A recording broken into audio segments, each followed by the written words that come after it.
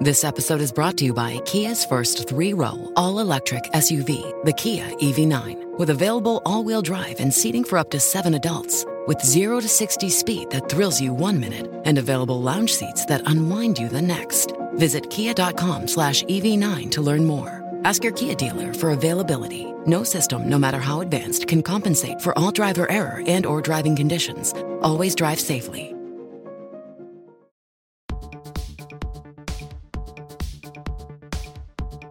Hey guys, welcome to Startups of the Week, Season 3. I'm Sophia Canthara, and I'm here with Owen Thomas. Hey there. And Alex Wilhelm. Hello. And this week, we'll be talking about a laundry startup that launched a subscription service, a company that was acquired for $112 million, and a startup that's making office catering easier. That's all coming up on Startups of the Week.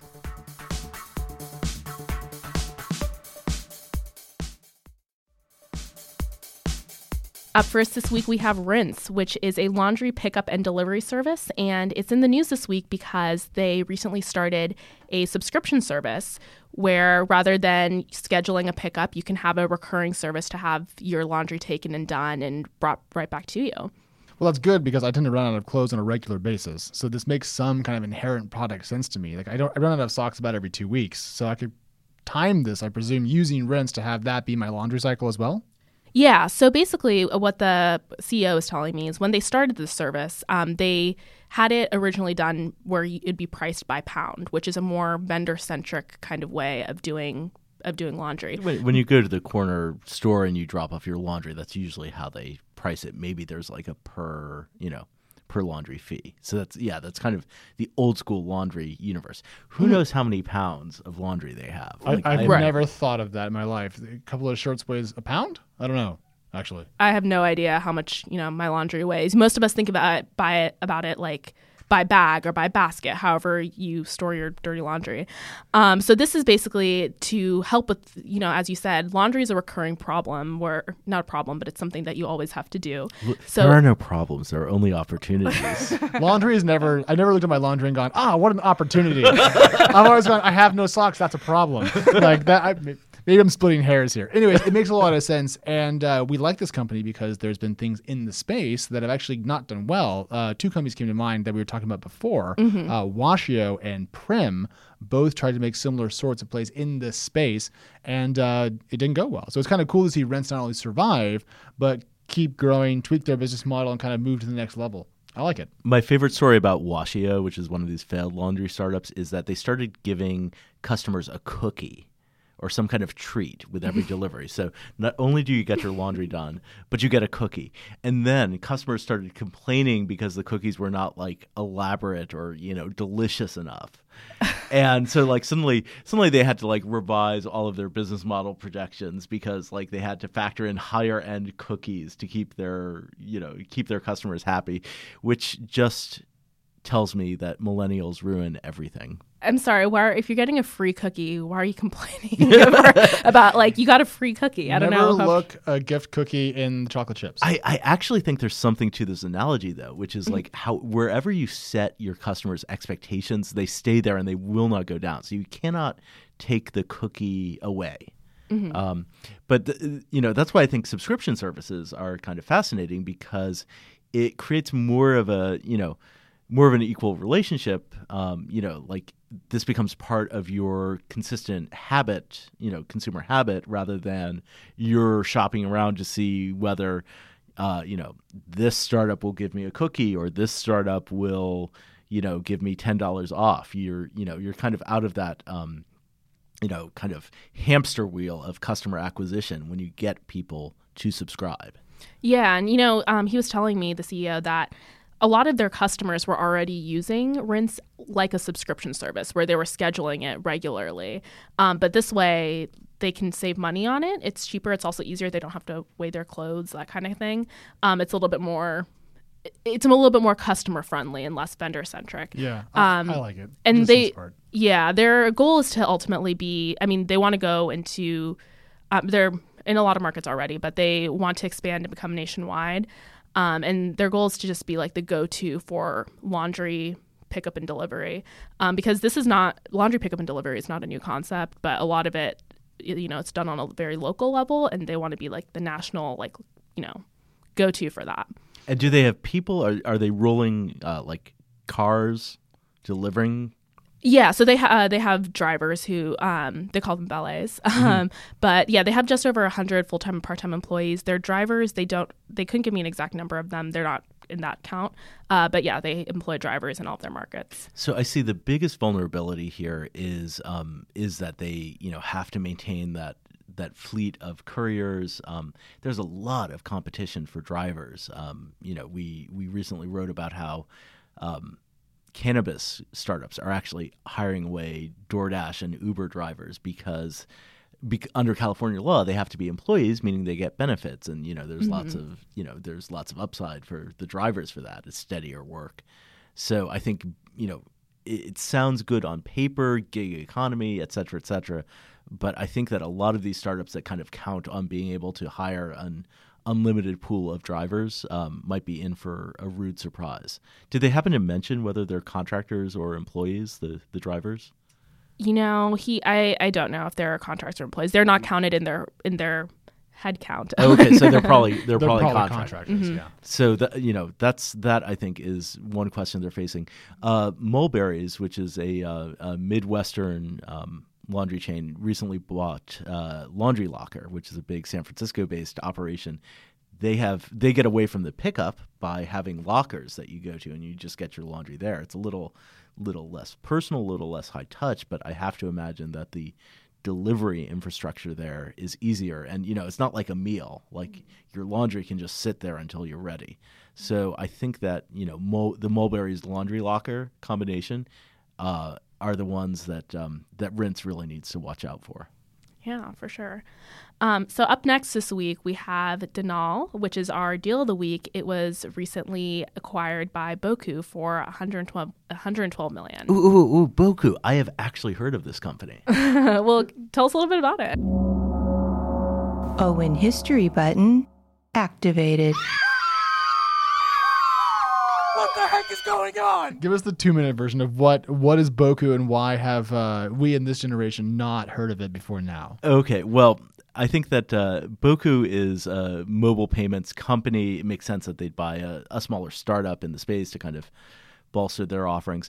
I think they're much bigger overseas. Overseas, you see a lot more payments done with cell phones, meaning with the actual cell phone account with the carrier. So your bill with the cell phone carrier actually ends up being kind of, like a line of credit or a little bank account that you can spend in various ways.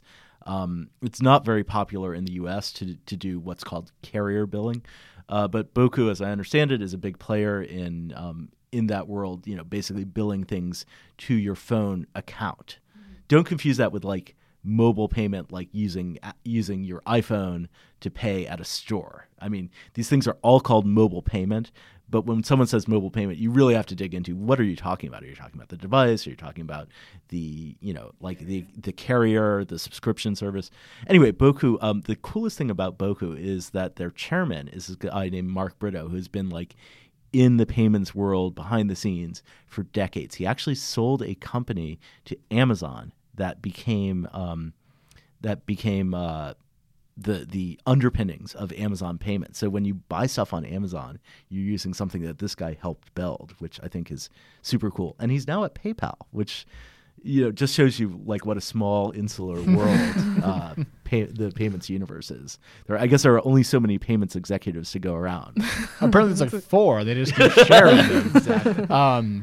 But Danal had raised a total of $14.5 million, and so the $112 million exit seems to be a pretty good multiple on invested capital. Yeah, my sense is that there's a lot of money in processing these kind of carrier-linked payments, and it's a popular way to pay pretty much anywhere except in the U.S. Yeah, it's almost surprising how the payment system in America has been so different than the world. If you go to Asia, like mobile payments and like touch payments are super popular, and then here we just use cash, which is just the strangest thing. If you go to China, everyone is paying with their WeChat accounts, which is fascinating. Oh, I didn't know that.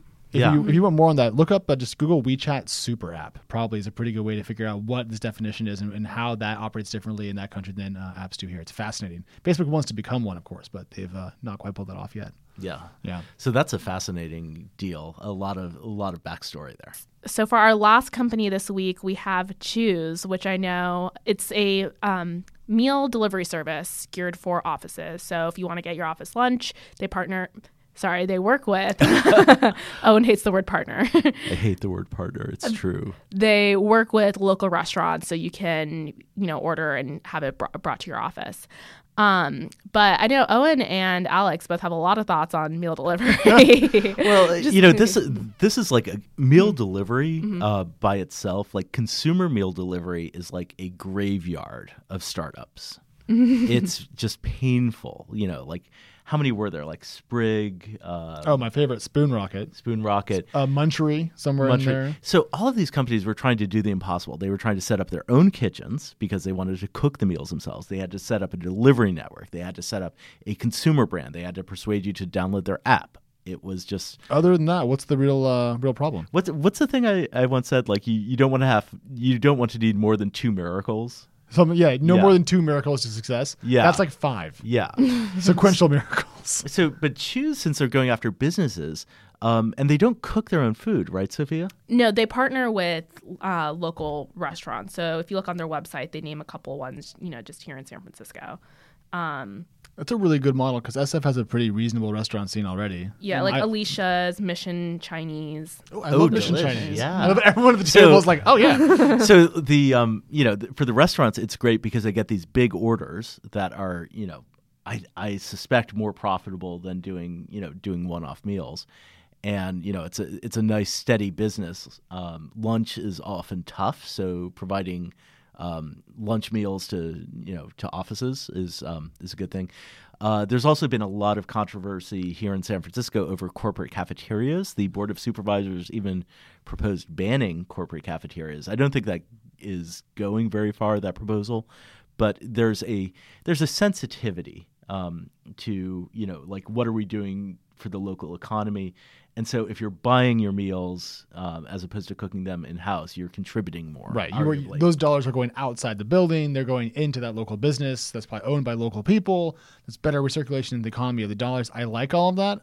But there's a lot of companies that do this kind of like bring meals to your office thing that we've talked about on this show, going way back to like season 1. So like ancient history now. But there's Zesty, which does a similar sort of thing-ish. And they were bought by Square, which was a big deal. Yes. And then there's ZeroCater, also in the space, and I think there's another one that's now flown away from my head. But Chews, by the way, which is spelled CHEWSE, is another player in the space that I hadn't heard of before. So to me, the fact that they just raised a bunch of money is pretty cool. And Sophia, how much did they raise? $19 million. And also, I guess one thing that makes them a little bit different, though, is that they do the like kind of catering aspect. So not just like dropping off food, but they can like serve it and that kind of thing as well. So they kind of set it up. It's they call it like family style meals, basically. Like it's more of office catering than. Oh, I see. Okay. So you have to go to Chews's website and read their like frequently asked questions because it is like it's just a. With no offense to Rince, it's a laundry list of millennial stereotypes. Oh my gosh. Like there's a line, our omnivores end up eating all of the vegetarian entrees. Is there a way to make sure we have enough? And like that's such a San Francisco problem is your meat eaters are actually eating your delicious vegan meals. Oh my gosh, I'm reading through these now. I'm trying to scroll to find that one. My omnivore diners often eat the vegetarian entree. Can we get additional vegetarian entrees so we don't run out? We have this problem at Crunchbase. Oh, really? Oh, yeah. So like if it says like gluten-free, don't eat unless you're celiac. Because, like you should eat all of the gluten-free food, and then the people who can't eat gluten get all hungry. So those are not actually omnivores. There's a term for that, jerkivore. Oh, I see. Lack of good karma-ivore, if you will. Yeah. Yes, exactly. I like this though. I think it's fun to see one space that I would have guessed would end up with one player that won the entire thing, having a diversity of players taking different takes on it, and that means it's a bigger market than I thought, which makes sense because everyone eats. Back to the laundry point, but I like what Chews is doing, and I just have one little thing to throw in here. So Foundry Group, according to my notes, led this round. But Foundry Group also led their A and B. So that means this is the third time Foundry Group has been putting more money into this company. And Foundry is a pretty well-regarded VC firm. I mean, Brad Feld and company are all pretty smart. So there's something going on here that I didn't know before. So I'm glad that I kind of figured it out. Yeah, it's either when you see a pattern like that, it's either a VC firm trying to kind of keep a company to itself. Mm-hmm. It could be a sign of trouble, like you can't find any other investors, or it could be that like this VC firm has a really good relationship with the founders. The founders don't want to shop around, and they get a good valuation, and they just keep it in the family. Like Sequoia invested in WhatsApp, and there were never any other outside investors in WhatsApp, and they made a fortune when Facebook bought it. Oh, man. To be clear, though, that doesn't always happen. Inside rounds can be, to your point, a negative signal. So you have to kind of message them correctly. But in this case, given the huge jump in dollars raised from the B to the C, to me, makes it a positive signal. Yeah. That's the way that I'm reading the tea leaves. If I were a rival VC firm, I would be wondering, how do I get in on this thing? Right. Mm-hmm. Right. Because I wanted to eat too. Anyways. Well, Sophia, that was a great lineup. Interesting companies. Thank you, Owen. And for those of you listening, we've got a couple of special episodes coming up over the next couple of weeks, so be sure to keep tuning in. Startups of the Week is part of the San Francisco Chronicle podcast network. Audrey Cooper is the editor-in-chief. If you like this show, we'd love it if you'd subscribe wherever you get your podcasts. And if you've got a minute to give us a quick review, that helps us build our audience so we can keep growing. Follow us on Twitter at Tech Chronicle and support Startups of the Week and a lot of great journalism with a subscription to the San Francisco Chronicle. Find out more at sfchronicle.com/subscribe.